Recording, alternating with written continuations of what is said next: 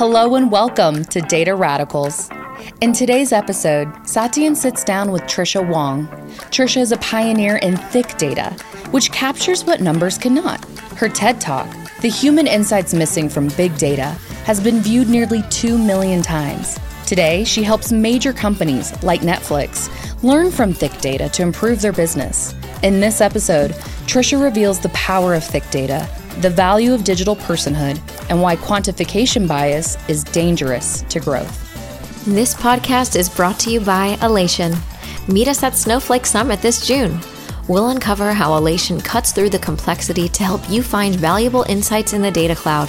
Learn how leading enterprises in every industry are using cloud migration to drive innovation and efficiencies. Snowflake Summit runs from June 26th to the 29th. Attend virtually or in person in Las Vegas. We can't wait to connect. Learn more at snowflake.com/summit. Tricia Wang is a technology ethnographer obsessed with designing equity into systems. A data geek, designer, and community organizer, she believes technology must serve humanity. As the co-founder of consultancy Sudden Compass, Tricia has helped companies like Netflix, Spotify, and Google to embrace qualitative data for business growth. Tricia, welcome to Data Radicals. Hello. So excited to be on. So you have a pretty unique title with this, notion of being a tech ethnographer, and that's not something that I've ever heard anybody call themselves. Can you describe what that is and how that came to exist? Yes. I made it up completely, so that's why you've never heard of it, because there's only one tech ethnographer, even though I wish people would take the job title. But I made this up because when I finished grad school, even though I had been working in industry and in research labs with engineers and with people who were in charge of data, I couldn't find a job. And I know I was a bit naive, but I had this idea that, like, as a sociologist, I'm trained in quant and qual. I've worked in industry, in the private sector. So I really wanted to head the department that would be in charge of all data, qualitative and quantitative. And it was naive because what I really found out was that inside companies, these departments are highly siloed and data is very politicized. And you have a department that is in charge of data, but it's actually quantitative data. So chief data officers are not in charge of all data. It is only data that has been quantified. And I was like, well, that's ridiculous because quantified data only tells you half the story. And especially if businesses want to grow and they want to be ready for the unknown, you always want to be prepared for the thing that your competitor doesn't know about. So you need to be ahead of the trends and ahead of anything that actually already shown up on the market. So you really want to understand the unquantified data, the ethnographically derived data. So ethnography is literally just the science of observing and studying people of society. And so I was like, well, I want a job that's in charge of all of it, the qualitative and the quantitative. And surely I can find a business leader or a set of executives or boardroom leaders who will give me this job, right, to oversee all data. And wow, was I really naive. Like, I could not convince anyone to give me that job. Everyone was like, well, you can be the head of qualitative data, of like qualitative research. And I was like, why would I want that? I would only then have half of the information. I want to be able to, in an agile way, work with qualitative and quantitative data very quickly to tell the whole story. And people just laughed me out. I had recruiters talking to me and they were honest. They were like, you will never find that job. And so then I was like, you know what? I guess I'm jobless. I'll just start writing about what I'm seeing and I'll start becoming more public about the perils of only focusing on numbers. And mind you, this was in the mid 2010s, so big data had just become a thing and people were obsessed with big data. So it's like I was that weird person who was seen as a data hater, but I wasn't. I was just like, I'm a sociologist. First and foremost, I'm trained in numbers and also deriving stories that are not data that's not quantified. So why wouldn't you have both? So I just started writing about what I experienced at Nokia. And I was like, well, what do I call myself? Because you need to call yourself something in this world. Otherwise, people don't recognize your skills. So I was like, well, I'm an ethnographer. I study people, but also I study what people are doing with technology, and I do this globally. So I kind of just made up the title, and somehow it stuck. I don't know why, because no one can say the word ethnographer, and I even get tongue twisted at times, but somehow the title stuck, and I can't even get rid of it now. So now I'm like, okay, whatever. People will call me a global tech ethnographer. It is what I do, and it makes people ask me what it is and what my point of view is on it. So that's how I got the titles, because I couldn't find a job. Yeah, and I think it's by having a unique title, everybody asks you what you do, and it's a way of catching people's interest and curiosity, which is pretty cool. Yeah, exactly. But put simply, it's the study of people and how they use technology. Yeah, exactly. Quite simple. What's funny to me about how you described your work is that it sounds a lot like entrepreneurship. If you think about a entrepreneur who's building a company, or even my own experience in building a company, a lot of what you identify is macro trend. Like there's something small going on that a couple of people are doing, Exactly. and you discover it, you find it, and you have stories that you can tie yourself to. But if it was measurable, then somebody else would already be doing it. So you don't really do that. You're focused on this much smaller bleeding edge cohort that ultimately becomes something larger. And so my guess is that a lot of this work that in the Valley we call customer discovery, there's a guy named Steve Blank that talks a lot about that, is very similar to what you do. And you're really at the cutting edge of trying to identify trends that maybe people aren't always seeing in the numbers, which is super cool. Has that parallel ever come to you, or is that something that anybody's ever brought up? Yeah, and I'm in the area of customer trend discovery. That's one way to refer to what the formal field is in the private sector. But the trend discovery work is often seen as R&D, or a bit far from the product or far from the business. And the reason why I think it's really critical that this kind of work cannot be seen as separate from the strategy of the company. So you actually need a direct line to the chief growth officer or the CEO or the boardroom.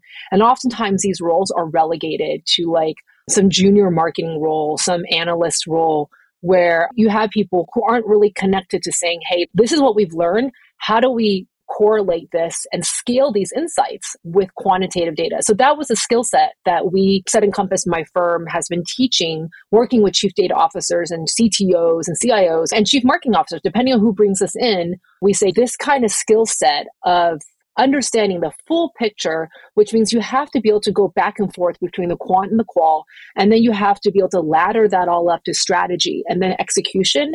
That's tons of organizational work that you have to do, and a lot of politicking, because you have to be able to map the organization, understand all of politics, all of people's fears, and you're really pushing the boundaries because you're saying it's not business as usual. So it's an incredibly hard job. So I would say it's partially the definition, but I would say customer discovery work is often not seen as strategic, and it's more like, oh, that's nice to have, but not critical to the business or strategic enough to be in conversation with the actual strategy. Yeah. And to make it tangible, can you give some examples about some projects that sort of are doing this kind of work so people can understand what you mean by mixing quant and qual and early stage discovery? Yeah, I mean, a really great example is, let's just say, the Data Radicals podcast, right? You are all on Spotify now. Well, Spotify was one of our clients. And if you recall, when Spotify first launched, it was not into podcasts at all. It was a music platform, music discovery platform, music streaming platform. And then it moved into music discovery, right? Helping you discover other artists. They would use their machine learning to help you create personalized recommendations. But one of the things that they had asked us to do is they said, we really need to understand what's coming next, what areas should Spotify grow into, and how are we at risk of being disrupted? And one of the key things that we did when we worked with their executives is that we said, well, let's really understand what are people's relationships to music. And in an agile way, we actually said that is not even the question to ask. We worked with their machine learning team. They have some of the best machine learning. And we said, look, let's understand how people click through their music, and let's actually understand all the behaviors. But at the same time, let's talk to people. Let's live with people. Let's understand how people integrate music into their lives. And one of our first insights to them a week into the work was, we were like, listen, we don't even think music is what you should be focusing on for Spotify. You really need to look at what's taking up all of the audio time and visual time. It's really about the attention economy. What is capturing people's attention? And then seeing Spotify within that attention economy. And so we worked with them to map out everyone's attention and spread of attention between Netflix, from all the platforms, like Netflix, Amazon, Hulu, to podcasts. And we actually said, your biggest competitor is all of these other things that are not music. Because the more options that people have, the less time they have for music, right? The less time they come back to the music. And what we helped them understand was that to move into a whole new vertical, which is that they were like, oh, maybe we're not just a music streaming platform. Maybe we are a platform to help people discover all other kinds of audio experiences. It's not just music artists. So they actually redefine the business that they're in, which is like they're not just a music streaming platform, but they're actually there to help you discover all kinds of audio experiences. And that insight was something that came from our research. Already there were hunches by executives that we should maybe go in other directions, but they didn't really have a strong angle on that. But our research helped with that. And then they did the quantitative studies to really work with that. And then we did experiments and worked with their data science team. So all of these things, we had to correlate back and forth. We had to work closely. We were the bridge between the data science team and also the market research team that really did that. The goal was really to elevate the role of the market researcher so that they could have the skills and be seen as the partners of the machine learning team. Yeah, it's really interesting because it's sort of the micro of a macro trend that we identified on a former podcast. So we had a guy named Paul Leonardi, who is a professor at Santa Barbara, and he basically talked a lot about how technologies are often not used in the way the makers intend. And so only 20% of the time is the tech actually used in the way that people had actually intended for it to be built. And so it's super interesting to get these profound observations at this massive level of scale for products like Spotify, where you'd think they know exactly what was going on with their platform. So you mentioned you were a sociologist, and you mentioned that you sort of made up this title for yourself. How did you then turn this into a consultancy or a business? What was the evolution to making this something that other people would recognize? So I have a really weird background in that I've never tried to have a career path, and it's really odd. It looks like I had a career path when you read my bio. For some people, it's like, oh, I worked with so many organizations. But first and foremost, I started out in my early days in New York as a filmmaker. I used to work for NASA, for Sally Ride, and I used to also be a community organizer working in low-income communities, making sure people had access to media and technology. So my work is always about building equity. But I was led into the corporate world because I realized that that is where many decisions are made and they affect great numbers of people, that corporations, what they do well is they scale. And I took all my storytelling abilities from being a filmmaker and learned how to piece together stories and tell stories about science, because that's what NASA is like, you know, some of the best scientists in the world.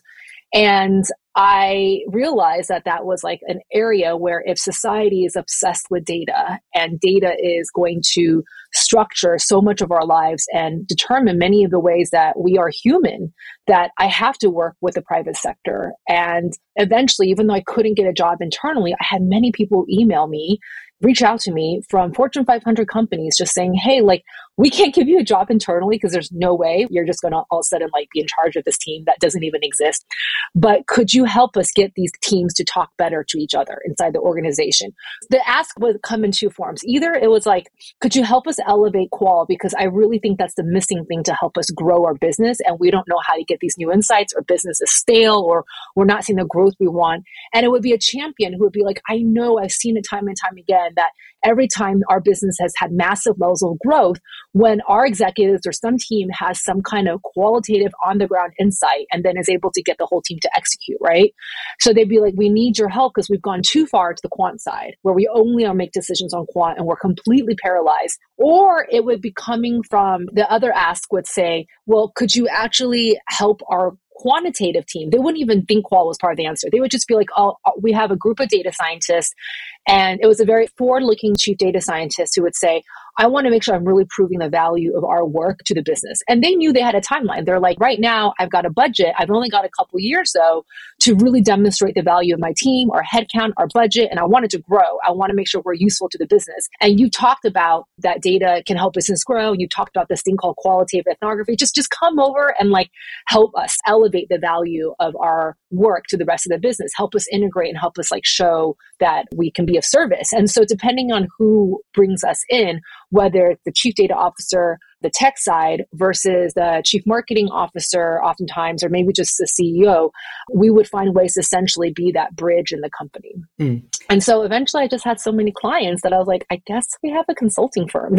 It was like a total accident, all because I couldn't get a job. And there weren't leaders like you then. It was a field that was just beginning, and like the big data wave, people were obsessed. And so I think now if I were going onto the job market, because I think I've created the world, I think I had been an influential role role in this space of helping chief data officers in the field of data.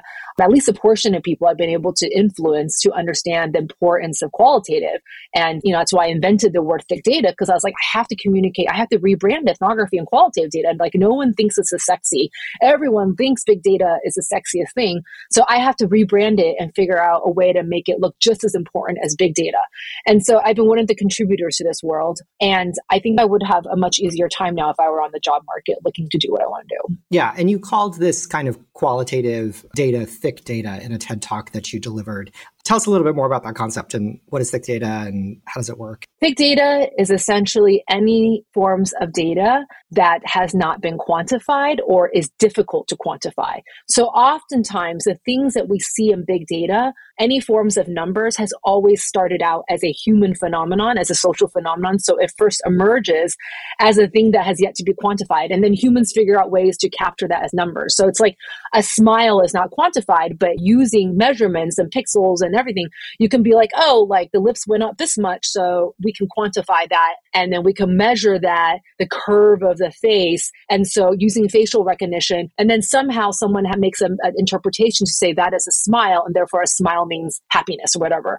However, you don't know if that smile means happiness, because maybe someone is smiling because they're anxious, maybe because they are in a fearful position, like if you are a Black person or a darker skinned person and a cop has stopped you and you're smiling to get them to try and create safety and to make sure that they don't perceive you as dangerous. So there's all these assumptions that we make with measurement that are not true, right? But we had to quantify that. So all thick data is the stuff that has yet to be quantified or is difficult to quantify, and that you need the human experience, a social interaction, to observe that. Think about your childhood. Imagine capturing your childhood as a spreadsheet, as a database. If you had a pretty great childhood, if you had parents that they hugged you or told you that you were valuable or loved and like you did something important, or like you can count all the times that you slept at a home with actual shelter. But that doesn't really capture your childhood, right? That's not the full experience. It captures a part of the story. So I always tell people, like, try and put your childhood in a spreadsheet versus then tell me about your childhood. Both experiences, both representations of your childhood are valid. I'm not saying the spreadsheet version is not valid, but that tells a part of the story. And the qualitative, like you telling me about your childhood, those are your memories. They may not be accurate, but that was how you perceive it. That's also one representation.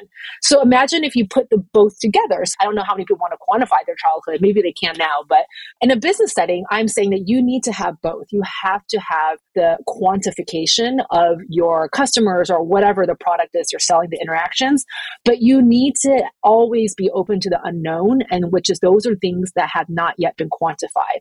And then once you surface the unknown in the form of thick data, and if you want to validate it at scale, if you're like, well, 6 people told us this, or I observed one person doing this, but I wonder if there's more people, you may want to launch a bigger study. And then eventually you may want to collect more quantitative data, or it may make you look at your existing data, your quantitative data, in a whole new light. It may enable you to ask new questions or realize, oh, we have a product that we have yet to even develop that our customers are asking for. So where do you start a project with the intent to gather thick data? Because it can be, if you have obviously all of this quantitative richness, you're measuring things, and now you're going into a world where you're actually trying to get the unmeasured, almost definitionally. How does one start this process? And I guess give us a little bit of a sense of the texture of the work. When you start a project, how do you know what your domain is? How do you start to develop a set of questions? Who do you go to? How do you choose that? This is the question that people ask me all the time. It's just like, how do I start? And I'm like, you always start where the pain is in the business. Because you should never start a thick data project just for the fun of it. I mean, unless you have tons of time, and you have some kind of lab, but like usually most businesses, there's stuff to be done. There are OKRs, there are objectives, and like people are busy. And so I always say, like if you really want to make sure that you're not missing anything, and, I say thick data is always needed, but where's the pain of the business? And so as an example, one of the stories I always tell is with Procter & Gamble. When I started working with them, their business was doing great. They had no pain, but someone smart enough reached out to me and said, we're going to be launching one of our products into an urban area. And I know we don't know anything about the urban area because our products are sold and bought in suburban areas. areas and homes that are humongous and with like multi-rooms and big families and big cars and like garages and stuff. So thinking about Procter & Gamble, where they are a consumer product goods company, like they make Tide, they make cleaning products, but they're in the consumer product space. So that was like the specific business question they had. And they said, look, we can collect all the first party and third party data we want about urban areas. We've hired all the consulting firms, the big four, to do analysis on like our go to market, how we should enter, and like what's the first market, and all the data to justify them entering into a new market, to justify that budget. But they had said, I'm really worried that we literally just don't even know who the customer is. Who is the urban customer? And they're like, we have all these assumptions. And so I was like, yeah, then that's where the pain was at. And so every business is different, but it really has to be start with the question. And it usually has something to do with growth.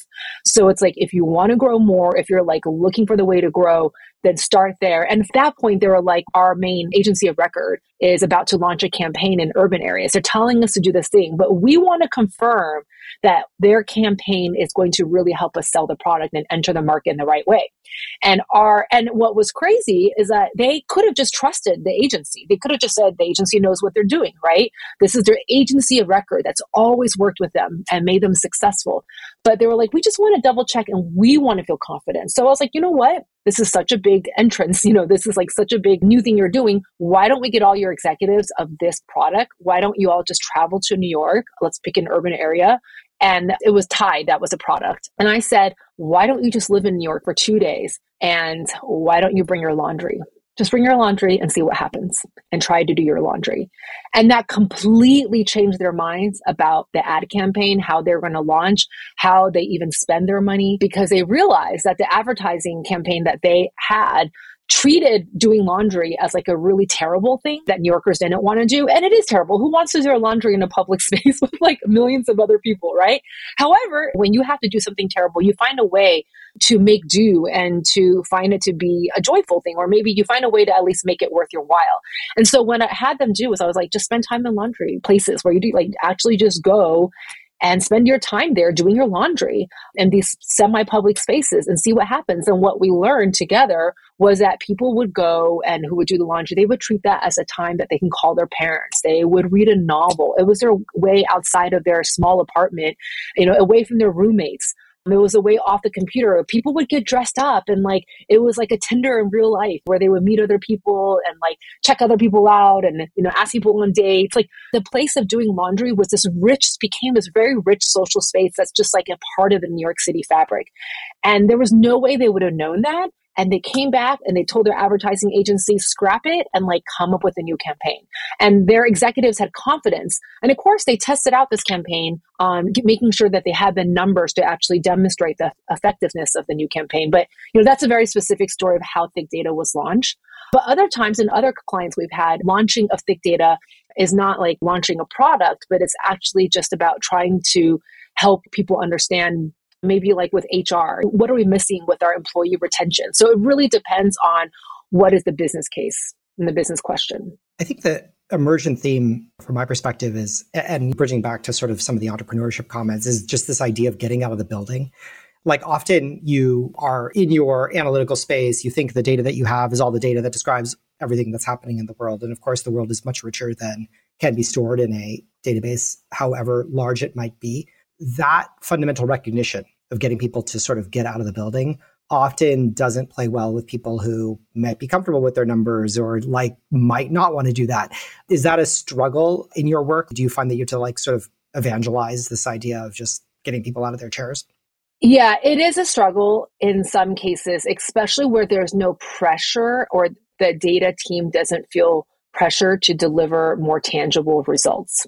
And I would say a lot of times data teams are not properly leveraged. And one of your past guests, Carolyn Carruthers, who wrote the Chief Data Officer's Playbook, one of the things she talks a lot about was like, just take people out to lunch in the organization and like understand their problems. And I would say you need to do the same of customers. Like you have to spend time with your customers and even non-customers. So depending on how business oriented and tied to the product the data team is, then it comes down to the leadership. If your chief data officer actually feels the need to be close to the business and really make sure that everyone understands the customers. And those are the easiest people for us to work with because they immediately are like, yeah, we get what you're saying and we can implement this new way of doing work, which is like getting people out of the office, right? And like spending time with their customers or just being curious. And the more difficult part is when it's clear that the chief data officer, they don't feel the pressure to really prove to the company their value. And oftentimes data is seen as a vanity department and they're not being fully leveraged, or it's more like they need to have it because, of course, every modern organization, every Fortune 500 company has a data department.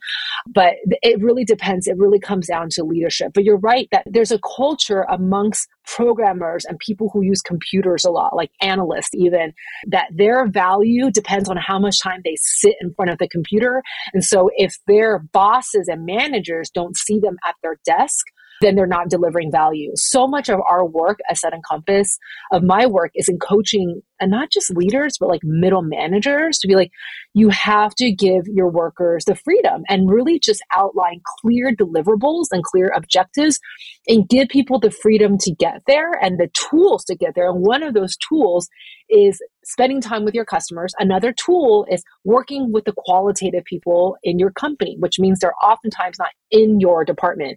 They're the marketing department. They might be the design department. They might be the customer service people. Like, people need the freedom to talk to other people in the organization. But it's so crazy that like these large fiefdoms, these kingdoms, the departments within are so siloed and it gets so, it's like crazy. I think the craziest thing that I always get the reaction to when I talk to data people is I'm like, pick up the phone and talk to your customer service agent. They're like, what? The customer service, like the people in India or like Philippines or like whoever we've outsourced our customer service work to, or you know, whatever, like maybe it's someone in Kentucky, right? Because it's oftentimes that is seen as a lower value and then like they're not being paid as much. But I'm like, those are your most valuable people. Or if you run a store, actually go talk to the people who stock the shelves and like interact with customers all day. And that to me, that's like the hardest thing to get people to do. Really, they're just like, how would I even do that? Like, just pick up the phone, email. I'm like, figure it out. You're in the same company, you know? But that's the hardest. That is hard. And what do you even start to ask these people? Like, what is your job? What's hard about your job? Are there certain like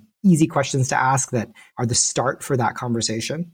Yeah, just like treating them as a human being. If you're leading with your curiosity and if you know that somehow, even before you go in, you have to actually have that least of belief that maybe they know something you don't know, you know, about the customers, because they're the ones who hear from the customers. The email support people who reply on Zendesk, they're not paid nearly as much as you, but they sure as hell know a lot more about their customers than you do. And you may have access to all the quantitative data, but they can tell you why you're getting some kind of trend or behavioral, whatever statistic you're seeing, right?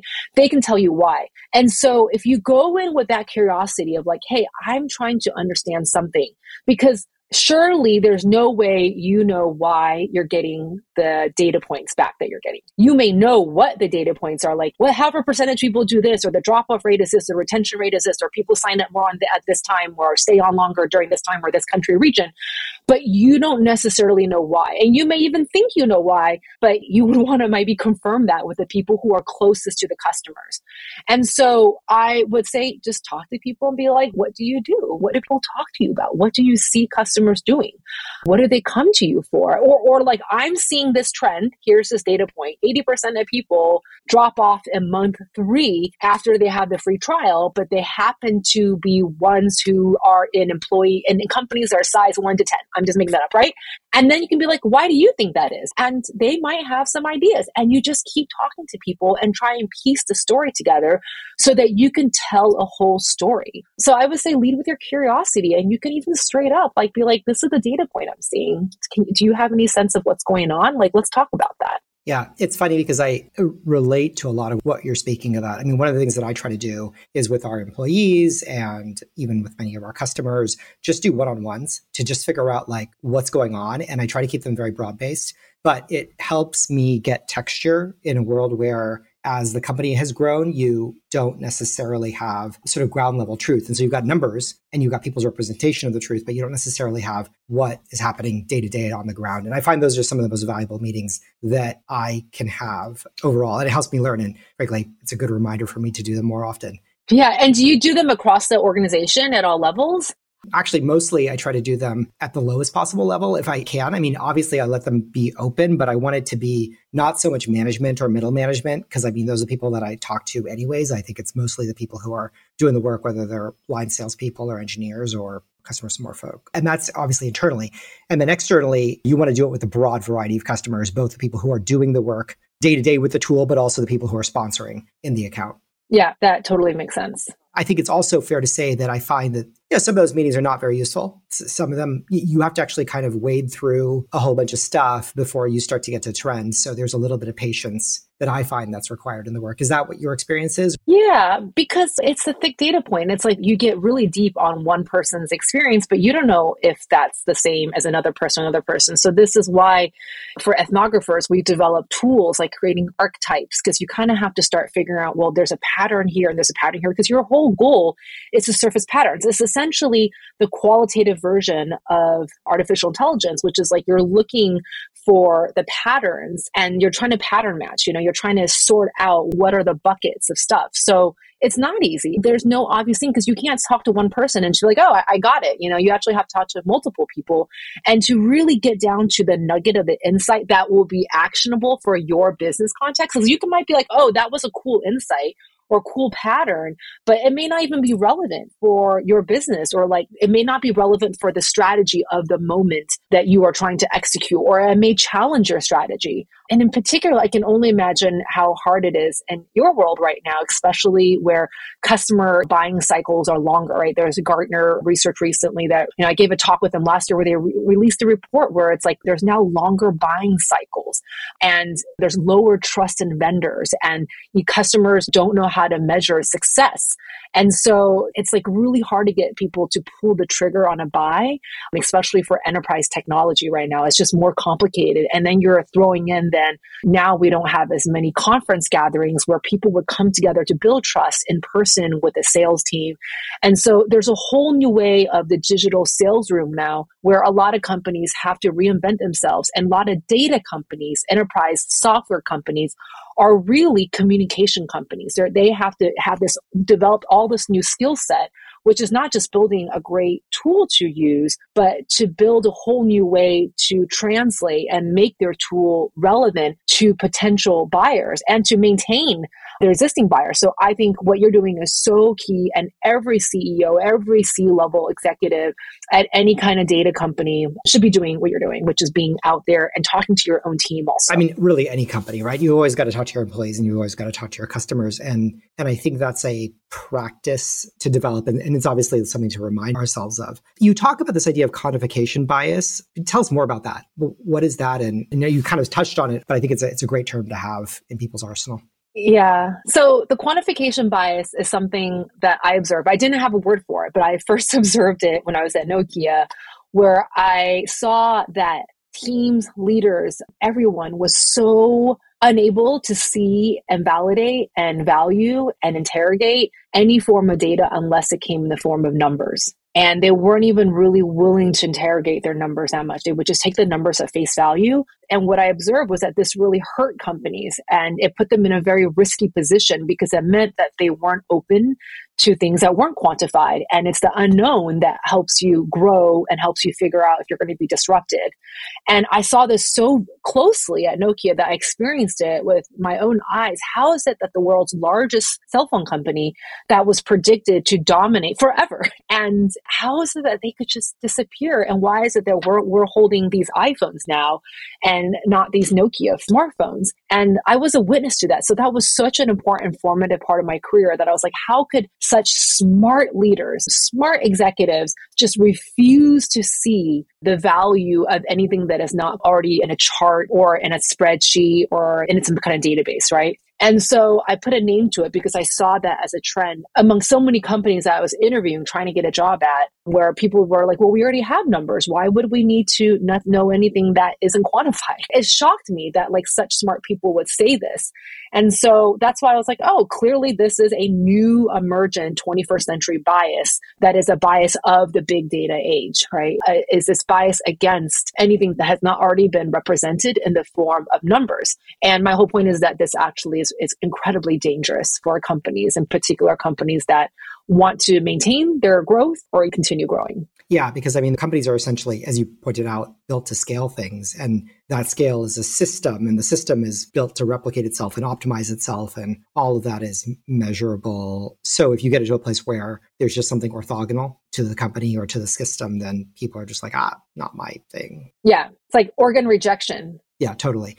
And I think, their incentive compensation structures obviously align to all of that. So it makes you like almost willfully blind. Yes. I always say that my job would threaten executives, my job as the person coming in to, help companies better use their data, to advise companies on that, it would threaten their houses on Lake Como. And what I mean by that is that when you have reached such a high level in your career, you have already bought your summer home and your retirement home on Lake Como. You don't want anything new could threaten that. And that is exactly what I experienced at Nokia. And I've seen time and time again, is that you have to take that kind of psychology into account when you are trying to do any kind of change management. And this is why digital transformation is so hard. This is why I have a job and why we have so many clients, is because when you get to a certain level, you don't want to change, because if you have enough assets and things are at stake, you're depending on this value of your stock and a certain kind of package. Trying something new that sounds out of left field, that the culture or the business environment doesn't value, that is not seen as like the jour, the moment, right? Because like big data and AI is everything. And here I am talking about talk to humans. When I'm not selling them a data product, they're very shocked, even though I'm saying you need the quantitative data, but it's as if they can't hear it. And it puts a lot of that, what they've invested their lives in, at risk. And so there's a psychology to a lot of this work, which is why I think the best data officers and best data leaders, let's just say, are ones who really understand that their work, it's all about communication, that like coming up with like really good data and like understanding your data structure and lakes and warehouses and all that stuff and getting the right vendors and partners, that's half of the job. And the other half is getting everyone on board to use it, and to feel not threatened by it. So like part of your job is to like really make sure people feel comfortable with what you're introducing them to. Well, I'll bridge to something totally different, but I think an area of your interest in terms of threatening technologies, which is the world of Web3. You've obviously done a lot of work in this area. Lots of people don't understand it. Lots of people think it's a trend and a fad. And why is this an area of interest for you? And can you tell us a little bit about your work and how you think it's applicable in the Web3 domain? I'm still trying to understand it, but I have always been fascinated by the idea around decentralization as another way of operating. So much of our world right now is top down, it's centralized. And I'm not saying that decentralization is good or bad and that centralization is like some kind of bad thing, right? I'm just fascinated by another organizing structure. And so what Web3 is, there's many definitions of it, but my definition, the way I see it, is just that it is about developing new forms of getting stuff done. And that is more about distributed networks and decentralization and just essentially non-hierarchical forms of getting stuff done, whether it's with like currency or ownership of real estate. Instead of one person owning it all, maybe you fractionalize it and make it easy for multiple people to own. So there's a lot of discussions around like Web3 could bring more equitable forms of access, right, to whatever it is. And so I was really lost though and fascinated at the same time, because I was like, everyone was like, blockchain will solve everything. And I've been around the block long enough to know that that is not the case and that there was a lot of ideology around it. So I didn't fall prey to it. I remember early days of the internet, I was definitely like, oh my God, the internet is so cool. Once we're all online, then, everyone will have a job and it'll be so easy to find information. And of course, like over time, I was like, that's ridiculous, Tricia, because like no technology can just solve everything. And once you introduce something new, it always creates a new cascade of other problems to solve, right? And so I saw the same rhetoric with the internet. I experienced it myself. And then I saw the same rhetoric with, let's say, like social media. Like once everyone's connected on social media, we're all going to be great. And it's like, no, we have lots of wars right now and misinformation has not necessarily made society better. And then I saw the same thing with VR and AI, same thing, which is like, here's a new shiny tool and like, it's going to solve all these issues and no more world hunger. And so I was like, I really do want to get past the idealism and all the naivete around what blockchain could do. And for me to really understand what I can talk to my clients about. And then, when I run a company, like how do I really understand my data stack when I have a team, I need to be able to really understand that. At Sudden Compass, we have worked with other companies to launch labs. And so what we did with this is we teamed up with the World Economic Forum and said, let's work with a consortium and with several blockchain companies to fund some open source research to really understand where Web3 is at, what is the value of it, and let's get past all the ideological speak and just say practically what can it do, right? And to strip it of all of its hype talk, of all the hype that's in the industry. I co-founded the Crypto Research and Design Lab. And for the last year, we've been on the ground researching what kinds of use cases are best for blockchain-enabled technology. So that's what I've been doing the last year. And one of my own personal takeaways is that in a world where we're becoming increasingly digital and we need to bring assets into the market, like new assets that we need to create and create a market around it, it is valuable to have a tool that shows the provenance of that asset and to scale that asset. And so the asset that I'm talking about that I'm most interested in right now is the biological asset of carbon. One of the reasons why carbon markets haven't worked out is because there's been a lack of transparency around them. And carbon is the one thing we know has proven that most scientists can agree on, that if we draw down more carbon, because we're releasing tons of carbon, right? Essentially, everything we're doing in modern life just releases tons of carbon, from mono agriculture, industrial agriculture, to cars, planes, everything. It just releases tons of carbon in the air. And so that's warming up the earth, and that's wreaking havoc in climate change. And some places are getting colder, some are warmer, it's more dangerous. And so we know we need to draw down carbon. The best thing to do to drop down carbon is through regenerative agriculture. But we don't know how to show the transparency of where carbon is from and to track the life cycle of that carbon. And so I'm really interested in a blockchain being applied to these kind of situations where we need to bring a new kind of asset onto the market. There's many applications of the blockchain. I just spoke to a bunch of business leaders about the implementation of blockchain in enterprise settings. And I think blockchain can be a misleading word because oftentimes in business settings, you don't need a permissionless, meaning an open blockchain.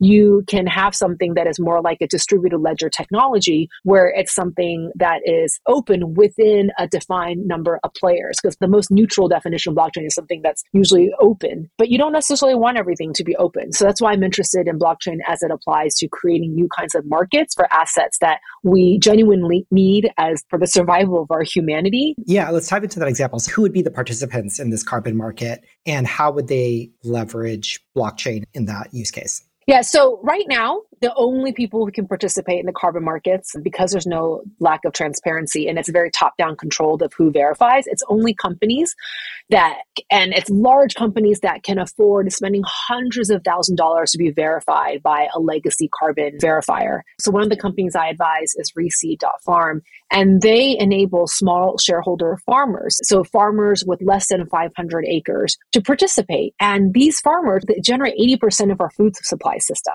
And so the way they can participate is that they're using AI, they're using Google satellites, they're using IoT to track how a farmer manages their parcel of land so they can verify what they're doing, what kind of species they're growing that generates carbon that they're storing on their land. And what Reseed does is they bring this carbon to the market and they're able to sell this carbon to companies that want the carbon, but they also get a lot of data about that farmer and their whole entire supply chain system. So it is an incredible purchase for a company because not only are they able to say we've contributed to lowering our carbon footprint and helping the earth, but what they get along with it is this carbon that's wrapped in data about their own supply chain system. That is the most important thing for any company where you have a supply chain that involves farmers, which means, a lot of consumer goods companies or food and beverage companies, is that they need to have stable supply chains. That's the heart of their business. You don't have any product without a stable supply chain.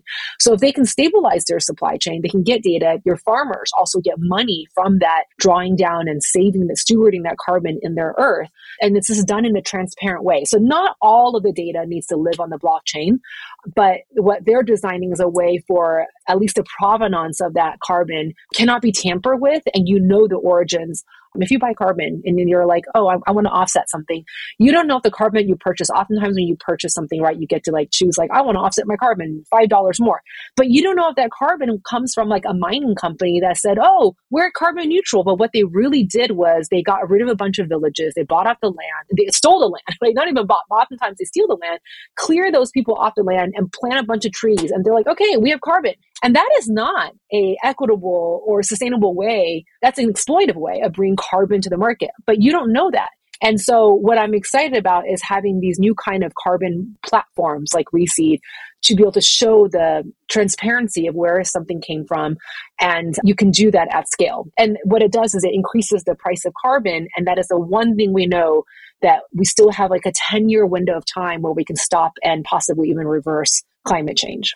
So you talk a little bit about this idea of like exploitation, which I think bridges a little bit into this concept that you've come up with or heard from others or discovered, which is called personhood. And I think, super interesting to understand sort of this relationship between your digital personhood, the world of sort of crypto technologies and the blockchain, and then, how that might build a more equitable world. So maybe dive in a little bit to this concept of personhood and tell us a little bit more about that and why you think it's important. So I will start with making the statement that I firmly believe in, is that we are more digitally human than we've ever been in the history of our humanity. What I mean by that is that we have more bits of ourselves because of all we are interacting in more digital ways. We're getting more things done digitally. When we buy food, our transportation, everything that we do almost involves some kind of digital interaction.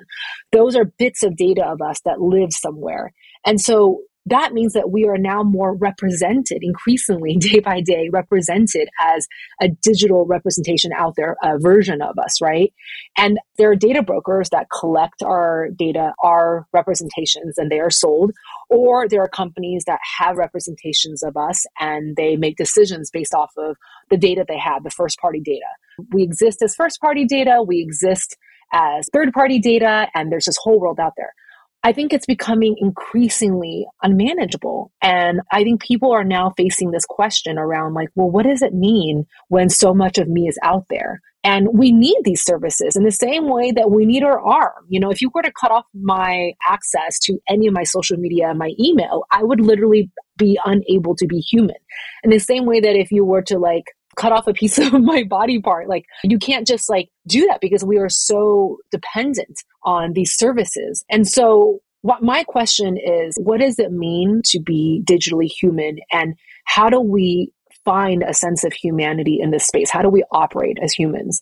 And I think this all comes down to the question of what are companies, what are institutions going to do with our personal data? What is that social contract that we're going to have so that we can all trust interacting with these digital platforms? And I think increasingly what the implications are for businesses is that it really is about trust. It's about developing that trusted relationship that I am in exchange for this interaction. You get a service, but I'm going to be handling your personal data. And this is what I'm going to do with it. And then you have to engender trust that you're going to do what you say, that you're not just going to do X, Y, Z, right? And I'm really interested in the new forms of exchange and interactions that are going to come from this. And one of the big problems that I see right now that's preventing us from moving forward is that we are totally stuck in the era of talking about privacy. It's really controversial what I'm going to say, and this is the topic of the book I'm writing, which is that I think we're barking up the wrong tree when we are trying to fight for privacy. You have a lot of advocacy groups and policies, state by state at the federal level, to really help people wrangle in and protect their privacy. And it's not that I'm against privacy. I think privacy is important, but I think we're missing the bigger thing that we should be fighting for. It's not privacy. It is our representation of ourselves. We should be fighting to have some control of the representations of ourselves out there. Because privacy is very much about saying, this is all of mine, and it implies that like, I can't give this up, And so, but it's too late. In order for us to even interact online, you have to give up parts of yourself. You have to give up data. There's no way. And so how this intersects with Web3 is that, we're just in the beginning days. I don't think there's any clear solutions yet. But one of the questions that Web3 is exploring is, how do we give people more control of their personal data? How do we store data in a more distributed, decentralized way? Or how do we enable people to store their own data and give it up, or be able to like decide when you have access to it? And so I'm really interested in figuring out, seeing different experiments. I don't think it's only in Web3. I think a really good example of this kind of personal data exchange where it's not stuck in the privacy world, but actually is in the representation world is Spotify. When at the end of the year, you get a representation, right? They say, this is like what you listen to the most this year. And like, these are your genres. And this is the kind of music you're like, well, that is really engendering trust, because that's saying you generated data by using our platform and we generate data about you. And so we have all of that data. But now we're going to reflect it back to you, our representation of you. We're going to show you what our machines see when we're collecting data about you. And we're going to show it to you in a way where you're not scared about it. It's going to create more trust. It's going to make it feel more social. You could share and screenshot, like show your friends. No one says this is Spotify's data representation of me by their data scientists or machine learning team. They don't say that, but it's just more like, hey, cool, look at my top 5 genres or top artists. Oh my God, I had no idea I was such a big Beyonce fan. But essentially what that person is saying, this is a representation of me. And wow, cool, how amazing this company did that. And I think increasingly, the companies that will know how to do that well, which means you have to work more with your comms team and your design team, which is why I talk about, as a designer, I bring that. That is like my value add of like, when you work with data, you have to have a design mindset when we want to make it useful to everyone, whether it's customers or other business partners, is that design is about making choices. Design is not just like pretty color here. Design is really at the heart about making choices. And how do you make transparent how you make those choices? Because everything is a choice. Everything is a design. There's no such thing that's neutral. And so how that relates back to personhood and representation is that I think personhood is the feeling of agency, that you still have self-determination. And right now, I think we're at an existential crisis where a lot of people feel that they don't have agency, that they've lost their personhood, not just with the internet, but they may feel that the government controls their personhood, right? Or that they don't have agency because the economy is so limiting, or they may have a 4-year degree, but they're not able to self-determine the kind of career track because it feels like our economy is falling apart. And so is our banking system. Like there's all these things where in modern life where many people feel that they've lost a sense of their personhood. And personhood is not automatic. At one point, Black people were not considered people. They had to fight for the right to be seen as a person. And so my question is, how can we see people as people? How can we be seen as a person by the machines? How do the machines and how do companies help people feel that as you are generating more data about yourself and using these services and participating in modern life, how can you still retain a sense of agency? I had a friend who said they stopped using Facebook because they realized that the algorithm wasn't giving them information, wasn't ever surfacing the friends that they hadn't talked to in a long time.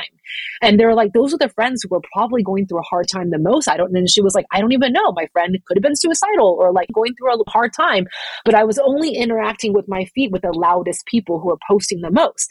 And she was like, I got a Facebook because I realized I wasn't staying in touch with like half of my friends. So in a way, she was talking about a feeling of loss of control with how the machine was surfacing back to her social network, right?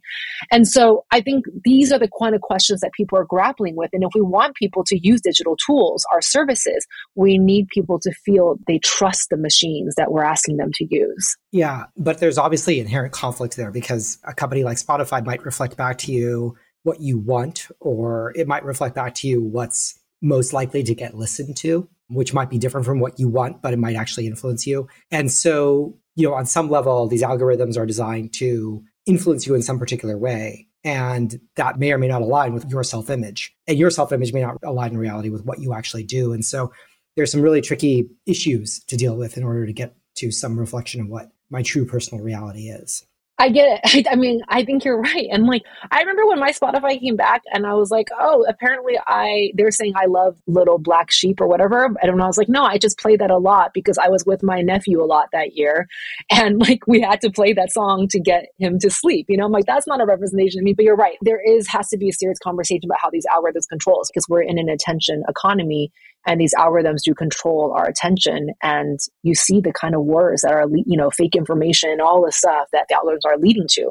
So I think part of it really comes down to us feeling that we also understand how these algorithms work. If this is why on my LinkedIn, I have half of the information is fake, because I don't want the machine to fully feel like they know me. So I have on there that I was the CEO of a penguin colonizing company. I put fake information out there, half of it because I'm trying to also understand how the machines see me so that they're not fully influencing me. So I think we're going to find these kind of acts of resistance. If anybody wants to read the world's best LinkedIn profile, go to Tricia's LinkedIn page. So you work with these CDOs, and obviously you've advocated for them to work against quantification bias, towards thick data. What do you see as the sort of leading edge, bleeding edge of where these folks are needing to invest and build skill sets within their companies? And how do you think about advising them around what they should be really thinking about that they're not thinking about right now?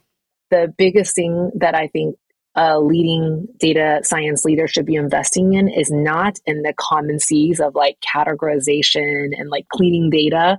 It's in the other C's, which is culture, communication, and customers, and collaboration. So these are the C's that, we really work with, and it is actually genuinely hard to do.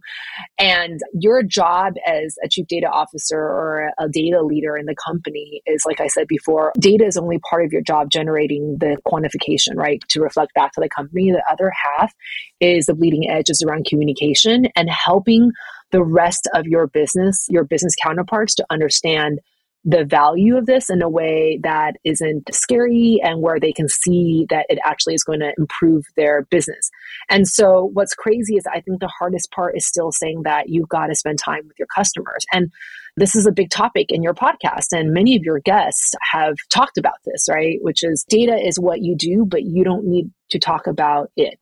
AI could be what you have, as a tool you have. Those are tools, using machine learning, data governance are tools, but those are really big terms that are not only scary, but they might not be immediately applicable because you need to talk about the outcomes that these tools lead to.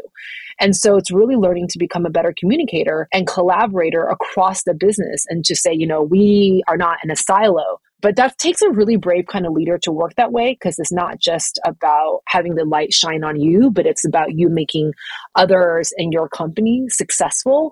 And it's also about courage, about raising the big questions of what could be missing. Again, do you want to risk your house on Lake Como or whatever it is? It takes courage to actually say to someone, hey, the path that we're going on might not lead us to where you want us to go or what the company is defined as the outcome, or may not be the best outcome. It may work for shareholders, but I see this potentially as a problem for our customers or for society. I don't know what, but it really takes a lot of courage to communicate and to collaborate. And I think in a time where our economy is going into a recession, what's called the rich session, it will take even more courage, especially for people in these kind of roles, to think more expansively. But you really are at the heart of the business. It's really an asset that you are responsible for making even more valuable. Well, I have nothing to add on top of that. That was phenomenal. Tricia, thank you for taking the time to speak with us today. Thank you, Satya.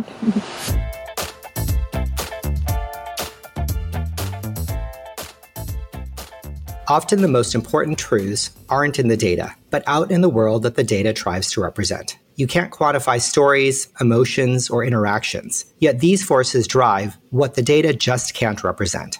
As a tech ethnographer, Tricia is pushing cutting-edge businesses to learn from this kind of information, which she calls thick data, information that's just not easily quantified. So, as much time as we're spending building models and moving around data, here's another exercise to make your team more radical. Get your data folks out of the building. Push them to visit the world of your customer. Encourage them to understand what makes their customers tick. What makes their pain points painful? What does the data fail to tell us? Thank you for listening to this episode, and thank you, Tricia, for joining. I'm your host, Satyan Sangani, CEO of Elation. And Data Radicals, stay the course, keep learning and sharing. Until next time. This podcast is brought to you by Elation. Let's meet up at the Databricks Summit this summer. We'll reveal how Elation Data Intelligence is key to your data lakehouse success. Get a first-hand look into how top organizations are simplifying cloud complexity with Alation and Databricks. The Data and AI Summit runs from June 26th to the 29th in San Francisco. We can't wait to connect. Learn more at databricks.com/data AI Summit.